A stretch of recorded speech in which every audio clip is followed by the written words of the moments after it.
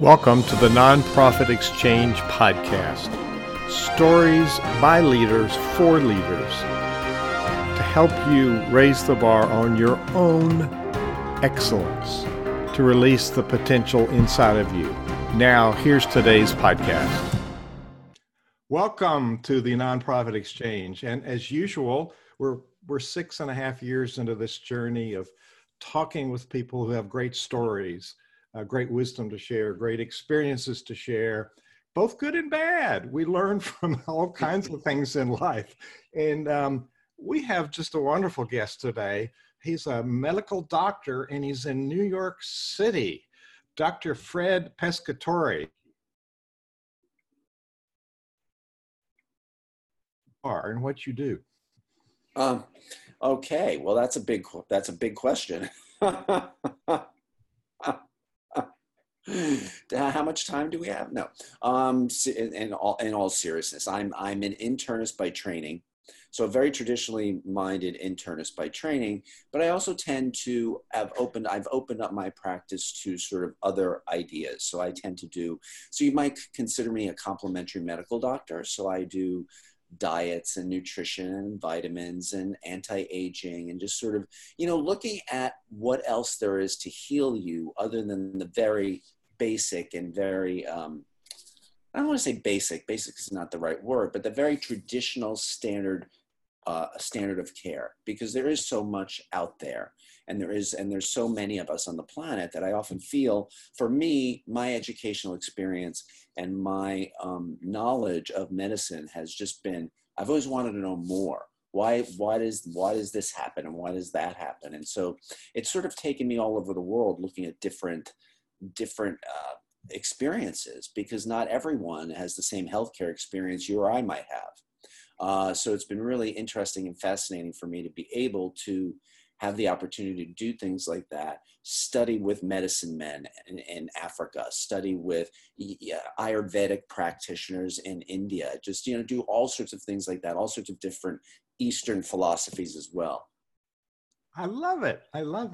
I'm remembering I'm a musical conductor by training. And so I teach people how to build high-performing cultures. And so people would say, what does a conductor know about leadership? And I say, a conductor knows about leadership. Aren't you leading a band? That's right. And they're all doing different things. They have different instruments, different personalities. So we create the harmony and the synergy. So the root of the name of organization, Synervision, is the synergy that we create through a common vision. And so being very clear on what we're about. And so one of the quotes that comes to mind when you talk about that is from Ralph Vaughan Williams, the British composer-conductor, who was noted to have said, music did not reveal all of its secrets to just one person. Now, you could change music to medicine. You could change music to leadership. And so what you just talked about is gaining wisdom from multiple sources. We still get to decide which ones we think are credible or not, but what an inspiration to all those things you listed. So that is amazing. Well, it's kind of, just what you said. I mean, if you only learn one thing, then you're going through life with blinders on, not understanding that you don't know that there's more out there for you, or that there's more out there than is just what's being told to you, or from the one television station you might watch, or the one radio station you might listen to, or the one sportscaster that you like. There's so many other opinions out there. And that's why, for me, in order to be a well-rounded physician, I think that's the only way to really do it, is to try to understand. Actually, because you have to understand, as a doctor, you have to understand what makes the person tick, and you have to understand what's wrong with them. Those are two completely different issues.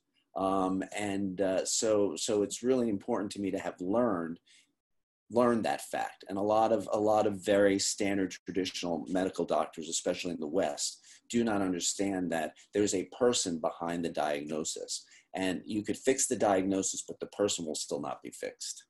You could say the same thing about leadership. I'm pleased to tell you that my integrative, I guess it's kind of the same thing you're talking about, doctor here, has gone out of the insurance system, and it's a DPC, direct physician care. I pay it monthly and get as much time. and he's well versed in all the things you're talking about. So let's talk a little bit about the Dr. Fred show. For those people watching the video, they can see it, and we'll post it on. If you're listening to this later on in a podcast, then you can look on thenonprofitexchange.org, click on the archives, you can find this one. But tell us a little bit about the Dr. Fred show and where can people find it? Well, the Dr. Fred show is on YouTube. And we've just started running them, sort of little snippets of them on Instagram, and just to get, they're just sort of little 1 to 2 minute episodes of just sort of, here's the latest in the news today, here in the medical news. We're talking medical news. So here's the latest medical news. Here's a tidbit of, of information that you might want. Here's a quick snack recipe. It goes from just sort of my take on health and just how people, just sort of offering up alternatives for different things. I mean, there's probably 100 at least shows on there that we do, and we do them regularly. And now with technology, I've been starting to do them virtually, which is great. So that makes it a lot easier than having to go into a studio. But it's just really quick snippets of information. Maybe the max they'll be is 2 to 3 minutes long. And so it's a great way of just getting like little tidbits of knowledge. It's Pescatore. So if you go to DR, which stands for doctor, drpescatore.com, you can find the landing page, and that would direct you to where the videos are. And, I could talk about this topic all day. When I was getting my master's in choral conducting, I was 50. I was the oldest boy in my class. I spent half of my time in the libraries studying nutrition, looking at all the resources on nutrition in addition to my music studies. So that's a whole different body of knowledge. And since then, there's a whole different body of knowledge about leadership. So, we want to give our listeners just some ideas of possibilities. Sometimes, and I know in this time of lockdown, some people are getting discouraged and we don't have our social network, and there's just some synergy that we're missing. So what we do in the show is try to give people insights on possibilities. So how does medicine and philanthropy connect? Medicine and philanthropy go hand in hand, and they always have from the beginning of time. People were usually, if you look back in ages, people did not sign up to be a doctor. They did not go to medical school. They were called healers, and they did it because they felt a calling. They felt that they had the ability, they had some knowledge to do it. They were rooting through herbs and roots and this and that to find anything that could help heal people. So medicine and philanthropy has gone hand in hand throughout time. And I just think it's sort of, as we developed into modern medicine, where it became more profit-driven and less people-driven, is where we sort of lost the way, in my mind, in how well philanthropy and medicine goes. But if you just think about all the volunteer systems that are in hospitals and all of the aid organizations that are medical related, medicine and philanthropy, from Doctors Without Borders to the Red Cross to, UNICEF. I mean, whatever organization you think of, there's a medical philanthropic arm to them, because most people in the medical field are here to help and to give back. And that's kind of how I got involved in the whole the official version of philanthropy. I mean, I was a volunteer at a hospital my entire life, since I was probably 9 or 10, or when they let me in. So I was always giving back, but I never realized it was what the term was until recently. Yeah, when I was young, and they didn't let children in hospitals, you only had to be an adult. I had the pleasure of working with a group for a couple of years. They call themselves PAMS, Peruvian American Medical Society. And they have a nonprofit here and one in Peru, and it's Peruvian doctors doing mission trips to Peru because there's a lot of people in Peru without medical care. So that's another really good connection to philanthropy and medicine. So we got this big word that some people don't know how to spell, philanthropy, Philantropy. And what does that mean to you? What it means to me really is just giving back. I wanted to look up the root of this word. I'm sure you know what the root of this word is, whether it's, wherever it comes from, just like the word doctor is really started in Greek for teacher. So it's sort of whatever the root for philanthropy is to me, it's really as simple as giving back. It's not, most people think of philanthropy as writing checks. I don't ever think of it about as writing a check. Yes, of course you're always going to donate something. And I think philanthropy, I was thinking about this earlier, what a huge space it has become now. When you think about GoFundMe programs, when you think about all the types of things that we can now do on the internet, which just involves the money part. I'm not, like I said, for me, philanthropy is giving of myself. So I will go 1 month a year and dedicate my time, my services, something to places like Pam's does, to places that are underserved medically, that can use some teaching, can use some bringing up to date, bringing the whole, what they do and how they deliver care up to date. Because I even have a degree in public health, so I also have an administrative component to it as well. So I like to bring that knowledge with me. So to me, that's what philanthropy means, giving of yourself. And no matter what way it is, I don't care. That's brilliant. You got one of our viewers there who's popping his buttons. He's really happy to hear that explanation. And so we have some questions brewing. We have some folks actually we have a viewer from Peru who's not part of that group. Yeah, come on down. Philanthropy, I guess the root words are philos and anthropos, love and humankind. And so you've given it a very direct, purposeful application, which I love. And, we forget about hospitals and how much we need philanthropists to show up as volunteers. We sure do. We need, and we certainly could not have gotten through the crisis we just went through in New York City without volunteers. I was a volunteer. I volunteered after I saw my patients during the day. I went and volunteered at Bellevue Hospital so that I could, do whatever they needed to be done and start lines. So hospitals are very, very, very needy or in need of more and more help, because the more hands you have, the more hands-on you can become, the more time you have to take care of people, the more time you have to listen to what they have to say. And that really is critical in medicine, is listening to what people have to say. With your eyes and your ears, right? Absolutely. You are the whole gestalt, because what a patient tells you and what you're asking them are often two different things. So you have to be able to take the time to get to know that, about an individual, or just to get that knack, that ability to read through, what is someone telling me? What are they really trying to say? So I think that's really important in a lot of, in leadership. Well, it occurs to me, and it has for quite a while, that we're a better leader if we take care of ourselves. So it could be love of self first. And, when you get on a plane, they tell you to be sure to put the oxygen mask on your own face before you help your neighbor, because if you're dead, you can't help them. Right. That is true. That is true.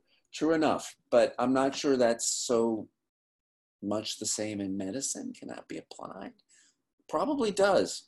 Doctors do. That's probably why doctors have one of the highest rates of suicide in the United States, is because a lot of us don't practice self-care and don't take care of ourselves. And it's a really bad system. I exercise, I eat right, I take vitamins, I do everything I need to do.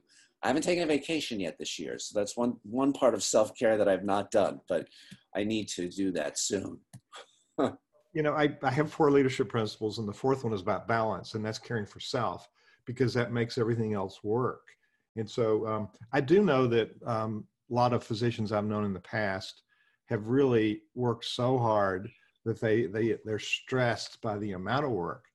And so you're in a very stressful occupation, and there's other ones too. It's stressful being a policeman. It's stressful being a clergy person.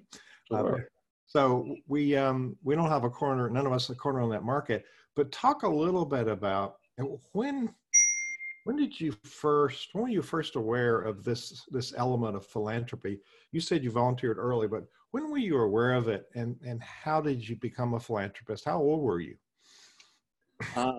Now that you think about it, I started volunteering at hospitals when I was a teenager, when you could get your work permit. So that was when I started volunteering, and I would volunteer all the time. It was sort of a very big passion of mine. So volunteering at hospitals was always something I knew I wanted to do. It wasn't until later in life, maybe about after meeting Bob Hopkins and learning exactly just how to be able to put my skill set to use in a different way, in a way that could encourage other people to either donate money, to have a cause, and then for me, it immediately hit me. What can I do as a human being to help other people? And that's when I said to myself, well, you used to do that all the time when you were in a hospital, when you were volunteering as a kid. So why don't you take that same opportunity and use it now? And so that's when that big dawn about a decade ago that said, I actually have value for other people. Whether it's teaching a skill, whether it's just opening up people's minds to other people. One of the things that, and this really doesn't have anything to do with philanthropy, but I think it really does. One of the most, I've written 9 books and countless newsletters and whatever. But the thing to me that was printed, the thing I like the most, or that I'm proud of the most, is that I wrote a letter to the editor of Condé Nast Traveler. Mm-hmm.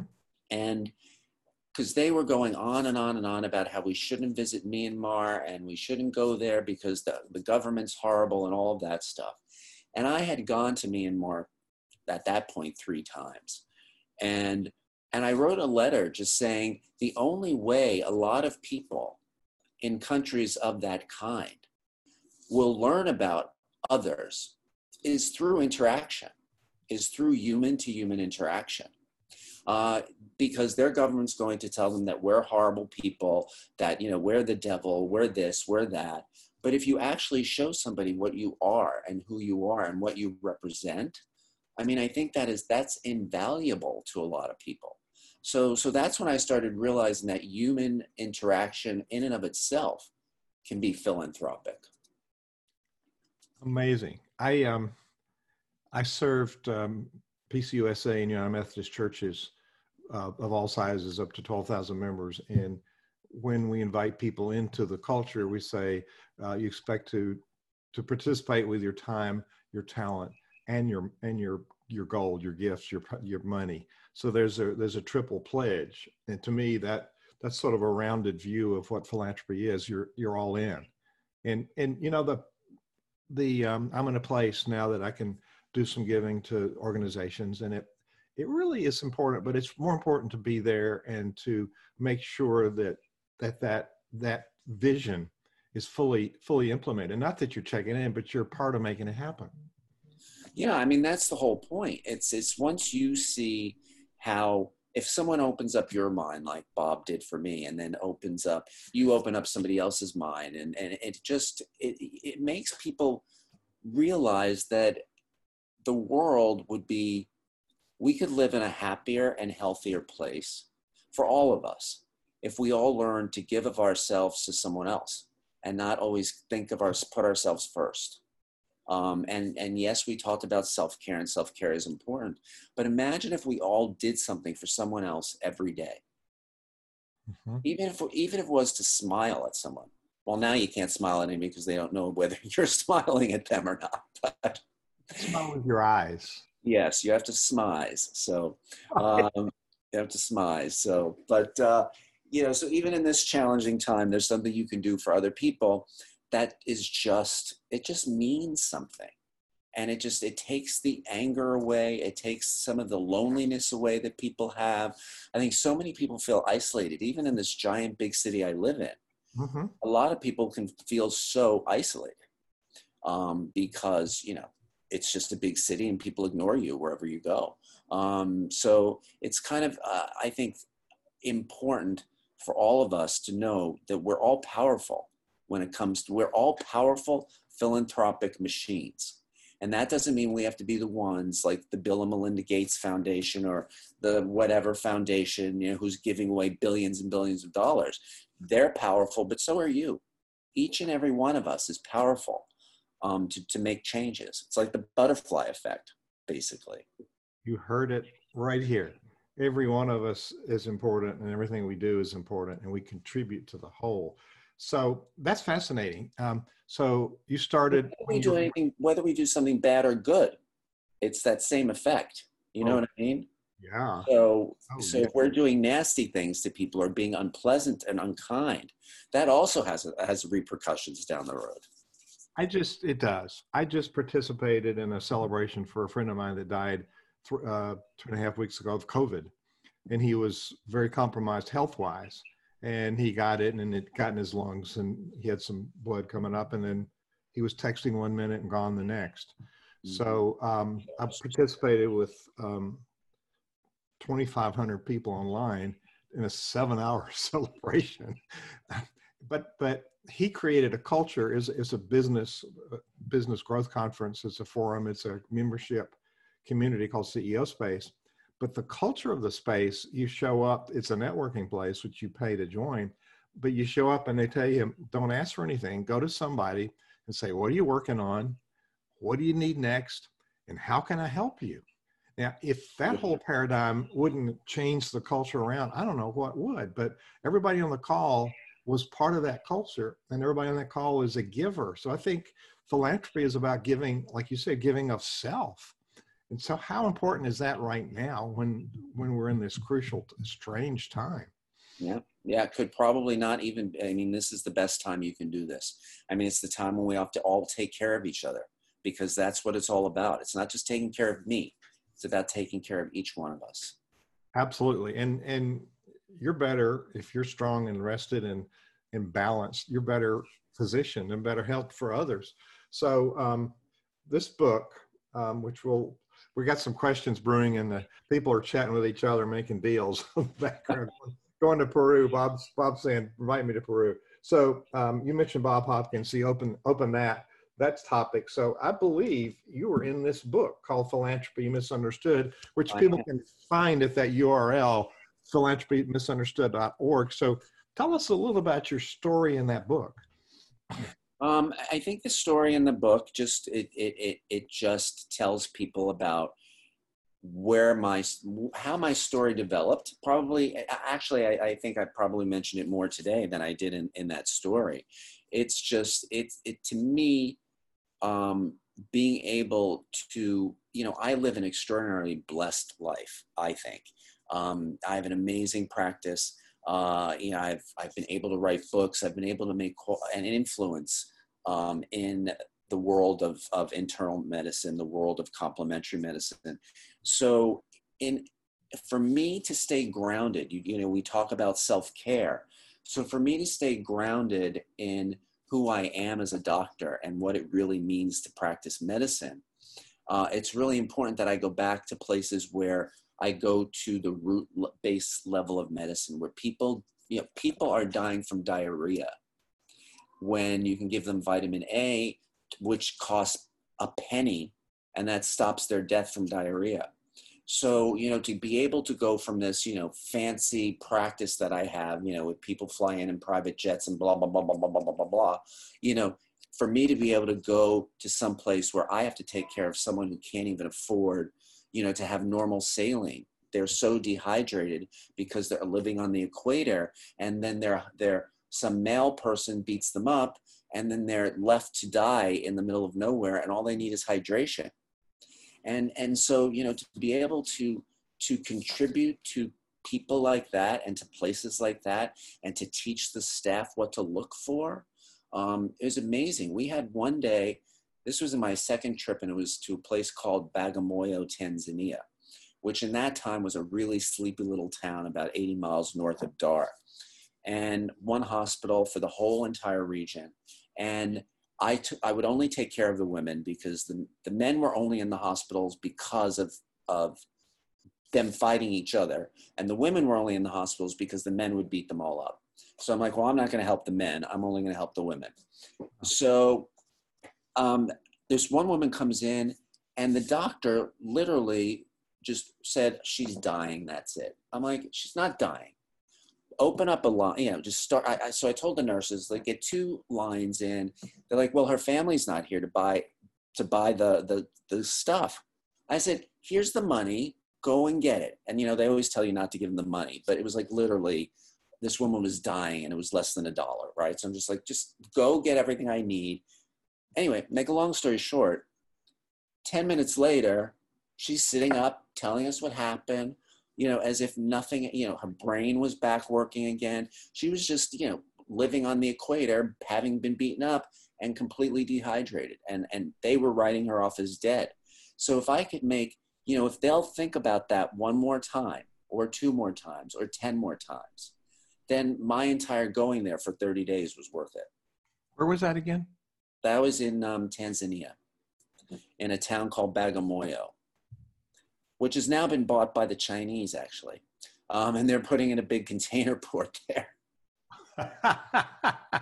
I drink coffee in the morning that I roast fresh from Tanzania.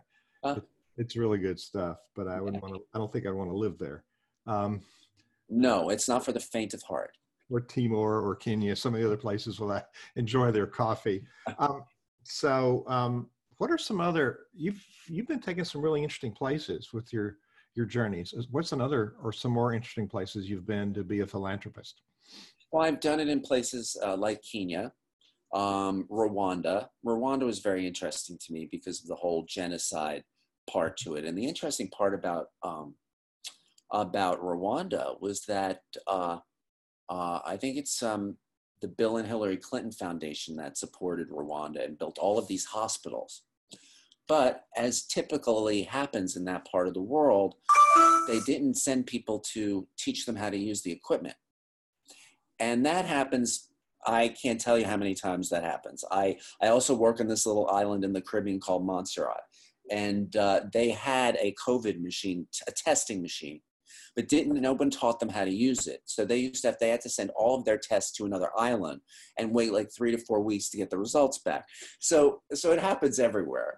So I actually went there, and now with the internet and everybody's so nicely connected in some ways, is I can now connect myself to the hospitals directly, so I don't have to go through NGOs, which take up all your time and take up all your money and all of that stuff. I can go directly to the hospital, and I'm like, so what are your needs? And they're like, well, we have all this equipment and don't know how to use it. So I'm like, fine, I'll come for a month and teach you guys how to use all this brand new equipment, sparkling brand new equipment that you just got.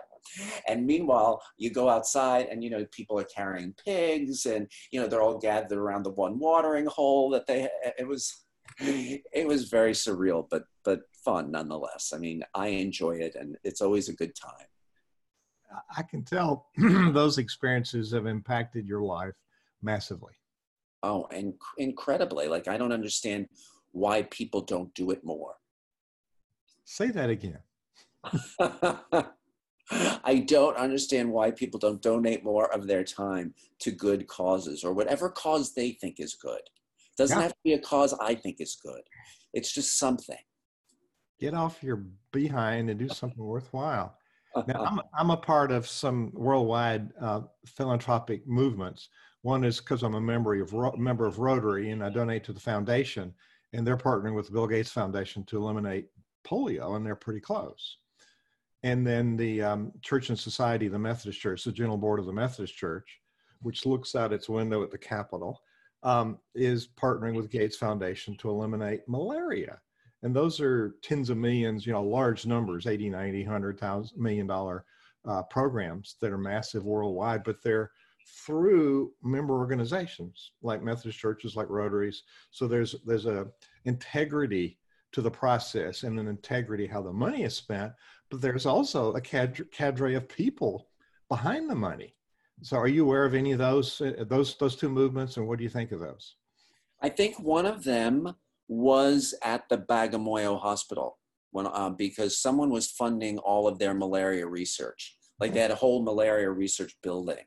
And I knew it was some organization. I just didn't. I was more on the other side of the hospital than that was. But look, I think whatever you think, there's lots of diseases out there, and we have to try to solve them, and we have to try to solve them in ways in countries that can't afford what we can afford to do, or what a lot of the Western people can afford to do.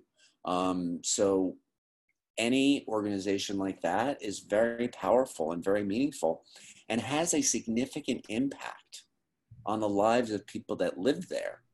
You know, it's not, and so when you're writing a check to those organizations, there are some amazing people that money hires.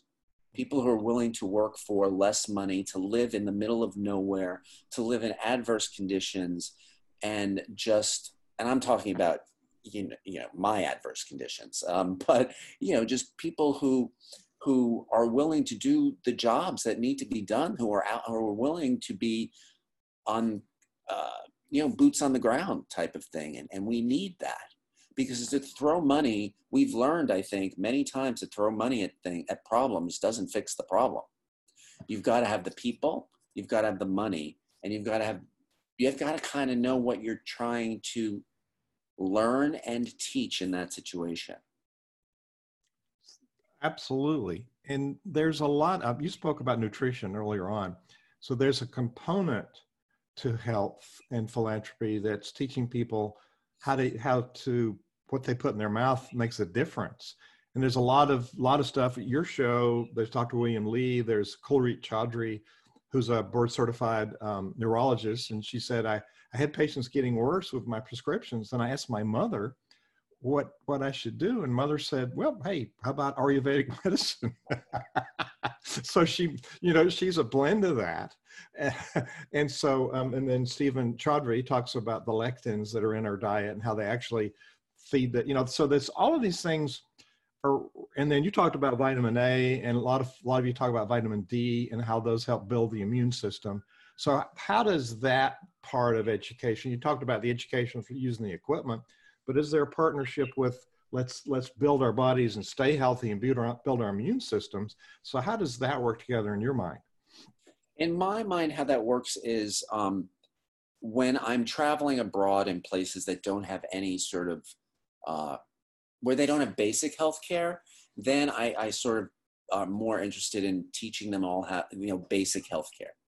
But when I write my newsletters, when I do my Dr. Fred show, when my newsletters, I write 4 newsletters a week. I write 1 monthly newsletter a month. You know, I'm in magazines all the time. I'm on the cover of a magazine this week, and last week I was on the cover of a different magazine. So that to me is teaching that element of nutrition.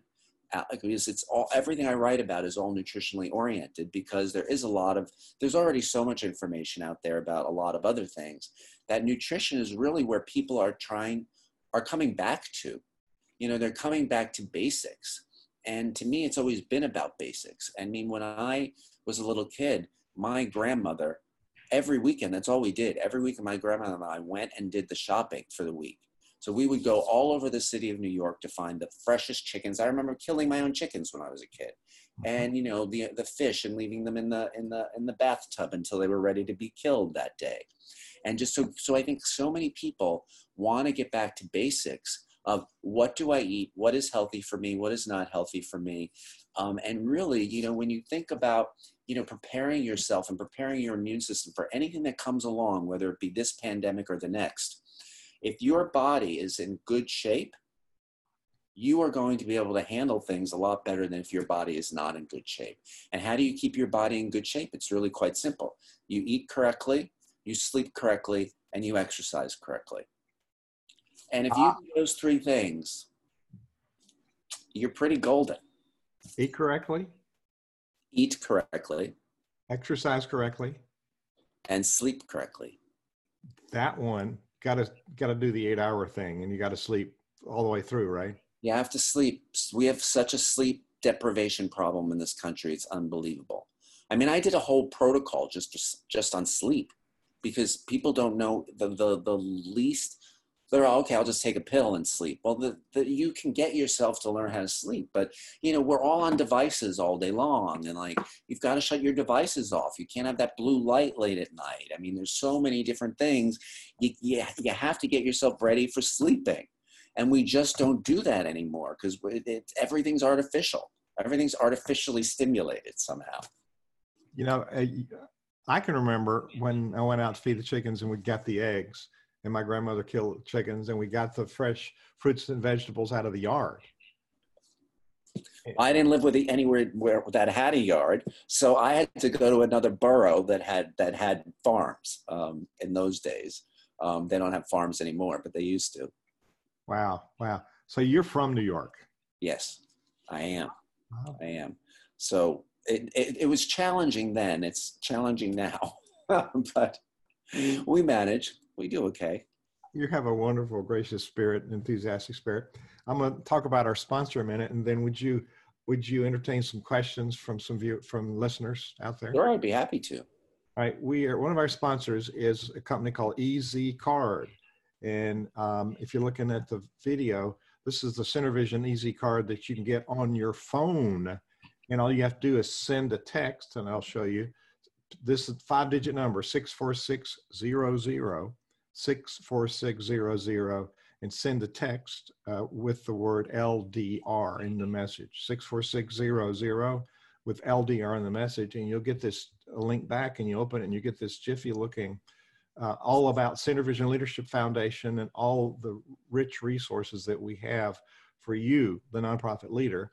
And if you click on this, nonprofit exchange videos, you look down here and look, here's the show of Fred Pescatore and the show today. And you can see right there, you can see the mirror of what I'm showing. So it's live on our website as we speak. So you can get your own Easy Card, and you can be in touch with all your supporters on text, always. We don't abuse that because we've abused email too much. So all those people that are opening emails, you can be in touch with them. And it's really important, if you got a tragedy and you need to activate your volunteers, you could send a text and boom. And this is, by the way, a really good way to activate millennials. They live on cell phones and they live to text. So we have some folks out there, and I don't know if Mark, okay, we have several people, and we've already had some questions that were started. So let's start with Robert Hopkins. We've mentioned him already. He's thrown a question in there, but Bob introduced us. So Bob, welcome to the Nonprofit Exchange. And do you have something to say to Dr. Fred, or a question? Bob, are you there? We can't hear you. Your mic is open. Huh, it's very, very quiet. So Bob, stand by. We're going to see if Mark Morris, if you got a live feed and from Peru, and can you open your mic? Do you have a comment or question? Mark, where are you, Mark? I'm in Pucallpa, Peru, on the border, eastern side of Peru, on the border of Brazil in the Amazon jungle. So what brought you here today, and what question or comment do you have for our guest?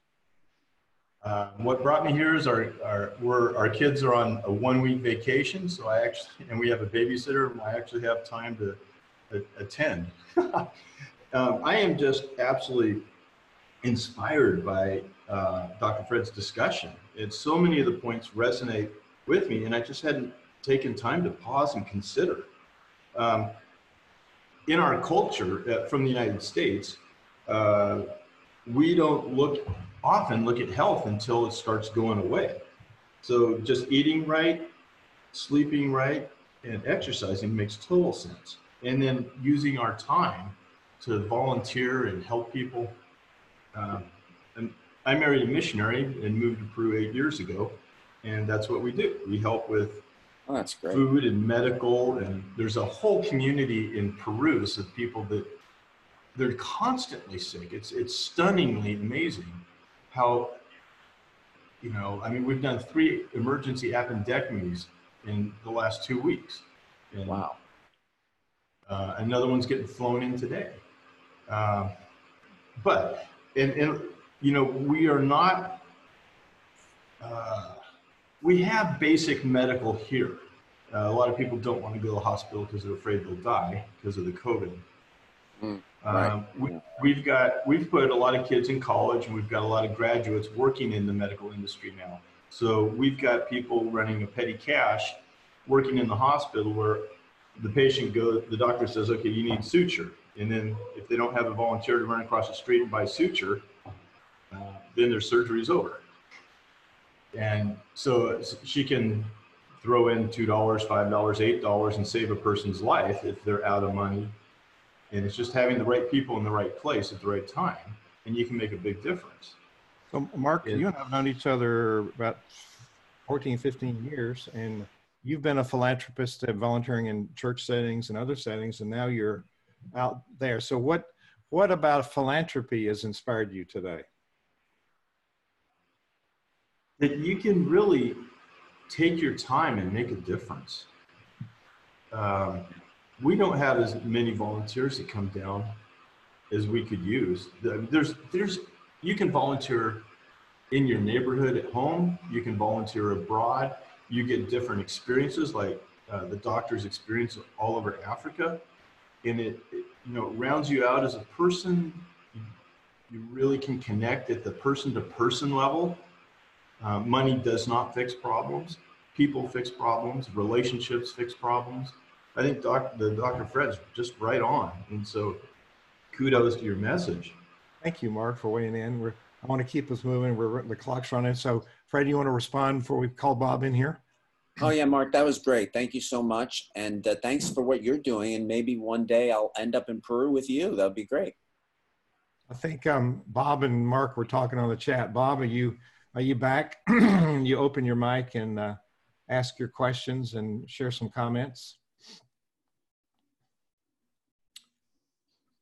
I'm not sure if he's having technical issues or not. He was on the chat just a second ago. Sandy or Jeffrey? I'm here. Bob, you're there. Come on in. This is more difficult than I had anticipated. I don't know what's the matter. I am so excited that Fred Pescatore is there with you, Hugh, and it's good to see you again. You and I worked together, I'm not sure how many years ago, in Texas, and at the time you wrote a children's book. Mm-hmm. And I'm not even sure what the children's book's name was. What was it? Feed Your Kids Well. Feed Your Kids Well, and I have a copy of that. And we had a great time. I learned a lot. I think you changed my mind and my life, and that's why you're in my book. One of the things I'm really curious about and interested in is giving and longevity, and giving and self-esteem. I'm telling people that self-esteem has a lot to do with how you feel about yourself, and giving makes you feel better. Can you tell me something about in self-esteem? Well, sure. I mean, I think we all, giving can certainly give you an element of self-esteem, because you're doing something that not a lot of people are willing to do.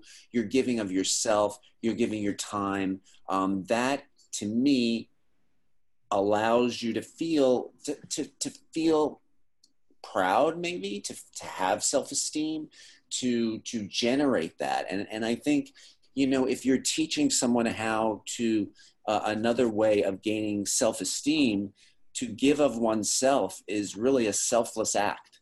And that is what a lot of people can call self-esteem. I think it's just, I don't know, Bob. That's a hard question for me, because I never do it to feel better about myself. I do it to understand myself better, if that makes sense. Because of what I do every day, and the fact that, you know, I have a very thriving practice, I'm successful. I do it to almost not counteract that. That's not the word I'm looking for, but I never look for I guess I don't look for self-esteem in doing it. I look to do it as a balance for everything else that I've been blessed with in my life. I guess that's what philanthropy is for me as well, is to be able to balance that and being able to give and receive. I guess it's the whole giving receiving thing. And if you give, you're going to receive something. And if you receive self-esteem and that and back, then that's amazing. That's not what I get back out of it. I get balance back out of it. But we all get something different out of it. That's the beauty of philanthropy. That's the beauty. We all have different skills. We all have different things that we can do. And that's the beauty of it all. And I think to your to acknowledge you, the fact that you opened up my eyes to what exactly I was doing and what the word can mean. And I think a lot of people have a very strict definition of what philanthropy means. And so I thank you. I thank everybody who takes part in this and helps to spread the word and to educate people about what they can do in order to be philanthropic. And it's not just about writing a big check that's this big and, is on TV. Right. Well, the reason I asked the question is because over and over again, when I do something good for somebody, it makes me joyful. And I'm joyful because of the response that they give me, which is thank you and a hug and a kiss and praise and a thank you note maybe. And so therefore, I know to feel joyful again, that it was probably not just an accident that something happens, but it's my determination to go do something else for somebody else again. Because it's kind of a repetitive thing for me, knowing that I'm going to get a good result if I do something good. So it's almost on purpose that I know that about me that gives me, a reason to be a better person, I suppose. Yeah, no, that's true. I think that's this is another way of learning about yourself. Is when you give and you see the feedback that you get and you see just, maybe the next time you do it a little bit differently, you'd be more culturally sensitive this way. It's just, we're learning as well. I think when we do this stuff, I know I don't come in as the be all and end all expert. I'm learning, I'm in there learning just as well as I'm, teaching. So I think Bob, you and I are on the same track with that. Thank you. Bob's a model for the vitality you get from being a philanthropist. And Bob put a question in that we both have some interest in, and I won't tell you which one of us is older, but the relationship of giving and longevity he wanted to know about. I think how could it not increase your lifespan, right? How could it not? I mean, when you're doing something good for someone, when you're doing, when you're getting, the people who live longest are the ones that have the most social networks, the ones who are interactive with people, the ones that just have networks. And being a philanthropist is part of a very big network of people around the world. And you don't realize how quite big it is until you're actually step into it. And it's so easy for all of us to get so caught up in our lives that you don't realize that there's time to do anything else. And what Bob, I think the longevity part is true, because anything that makes you happy and anything that makes you feel good increases your lifespan. We know that. Yeah. Unless it's, of course, heroin. I've not tried that yet. and I'm sure you don't suggest it. No, not on my top 10 list of things to do. Well, I do want to go to Peru. I'm in contact here with Mark Morris. I'm curious. It's been on my bucket list for a while, and it's so funny to have Mark be here and say that he does work in Peru. And yeah, I want to go. And so I'm hunting for things to do that has meaning, and I like to do volunteer work. I like to do volunteer work because some reason when you're paid to do it, you have to fulfill the expectation of the giver. When you do it for yourself, the joy, you do it for yourself instead of for the other people. It just happens to be at the end of the day, both of you receive and give at the same time. But the giving to me is the fun part. So that I don't want to be paid, because then I'd have to fulfill the needs of the receiver. Right. And you still do in some. You're not going there, guns blazing. It's my way or the highway. You're also learning. You're learning your audience as well every time you go and step into a different situation. Right. Well, I'm doing some work in Bangladesh right now. I don't know if you've ever been there before, but I'm doing a course with an anthropologist in Bangladesh, the two of us, called Anthropology and philanthropy. And I'm learning a little bit about that topic. I don't know if you know anything about it or not, but I'm having a good time experiencing that. And my next book, which is going to be called Philanthropy Understood, will be about that Bangladesh experience. So, oh, fantastic. yeah. That's great. Keep it up. You do a lot of great work, Bob. Thank you. Bob's inspiration, and thank you, all of you, for showing up today, and thank you for sharing. So, Dr. Fred, Yes, sir. we've been locked up a lot, and some of us haven't been able to do the interpersonal connecting that connecting with people in person. Like, we can't go to church like we did before. We can't go to the food bank. You know, we can't go to these places where we used to show up, and kids aren't going to school. So there's a detriment to all of that, to our well-being, our emotional well-being. So you have any ideas how to now, this term social distancing is so stupid. We're more social than ever online, but we have to physical distance. Yeah, somebody voted. I forget what they wanted to change socially distancing to. It was to some other word, because that's such a derogatory term, really, to socially distance yourself from people. We don't want to socially distance ourselves from people. We're humans. We're pack animals. But to your point, I've been writing a lot about that in my newsletters and stuff. It's how do you stay in contact without necessarily having that physical contact, especially if you're concerned with your elderly parents or things like that, which a lot of people are very concerned, because we are integrated. The world is very much seamless these days. But I think is that what I've been trying to teach people to do is to use this time to learn something about yourselves, to learn something that you're good at, to try, I've been encouraging people to learn how to cook and do different cooking things. And this way you can cook with the family, because the other thing I've realized in this whole situation is that there are family groups that have never spent this much time together, ever. So, and so I get both sides. I get all sides. I get, oh yeah, this has been a great experience for us because my husband's finally around. He gets to eat dinner with the kids. And then I have others like, oh my God, I've not spent so much time with my kids in years. Like, please let them move out again. So it's like, it's the whole gamut of everything that I'm experiencing when I'm talking to people. But, we have to be able to do it. We have to be able to know, we have to be comfortable, we have to follow guidelines. But I think if you do it, like I FaceTime with people now, and Zoom with people around the world that I usually would just text with, or an occasional, WhatsApp phone call. And now we're in contact all the time. So for me, it's almost been more contact than less. Yes, it's been less hugging, it's been less, all of that, but it's been more people actually taking the time out of their day to reach out and to make sure that you're okay, and vice versa. So that's how we can make this a positive experience and not so much of a negative experience.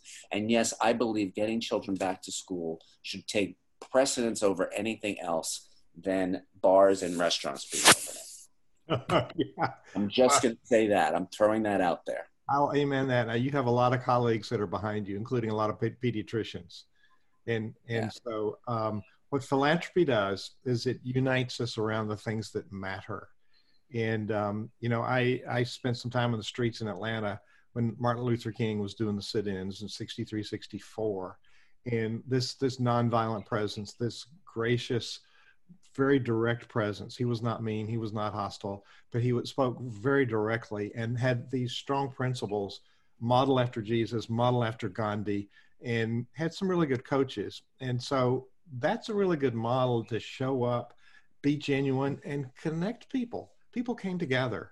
And I was also sad a year later to be at his funeral. But we don't have to die to have impact in people's lives. So as we're ending this, I'm going to do another quick sponsor moment, but I'd like to invite you back at the end to leave a closing thought or challenge. But real quickly, we got about 1 minute. What can we do to beef up our immune system? We hear vitamin A, vitamin D, lysine cuts down the virus replication, humic acid. What can we do to fortify ourselves and our immune system? There are plenty of things to fortify our immune system. The things that have been used during this particular virus situation has been vitamin A, vitamin D, vitamin C, and zinc.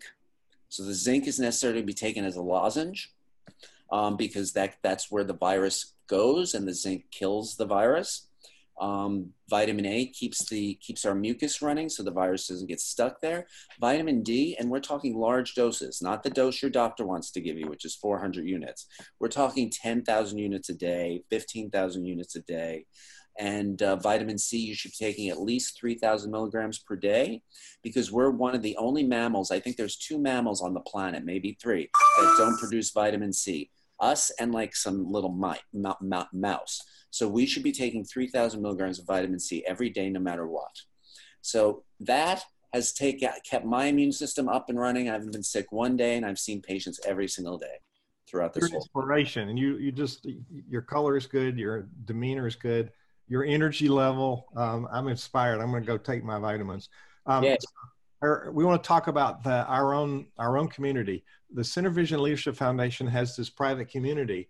It's a place you can talk to peers. It's a place where you can connect, just like Dr. Fred talked about. It's a place that we can support each other and we can learn how to do our jobs better. So go to nonprofitcommunity.org, nonprofitcommunity.org, check out, and for $1, you can try it out and you get hundreds of dollars worth of free stuff. So why not work on yourself? Why not work on lowering your stress? And why not work on your organization so it can have more impact and change people's lives? It's about philanthropy, and it starts with us, the leader.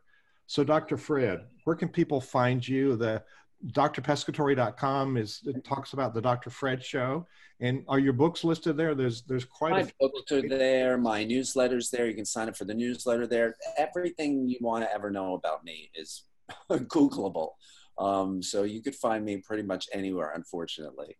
Well, that's great. And what do you want to leave people with today? I want to challenge everyone to look through their day at one thing that either makes them angry, upset, stressed, annoyed, whatever, some negative emotion, and change the story. Well, Dr. Fred, it's been so great having you, and thank you for a wonderful interview today. Thank you for having me. I appreciate it. And to everyone who tuned in.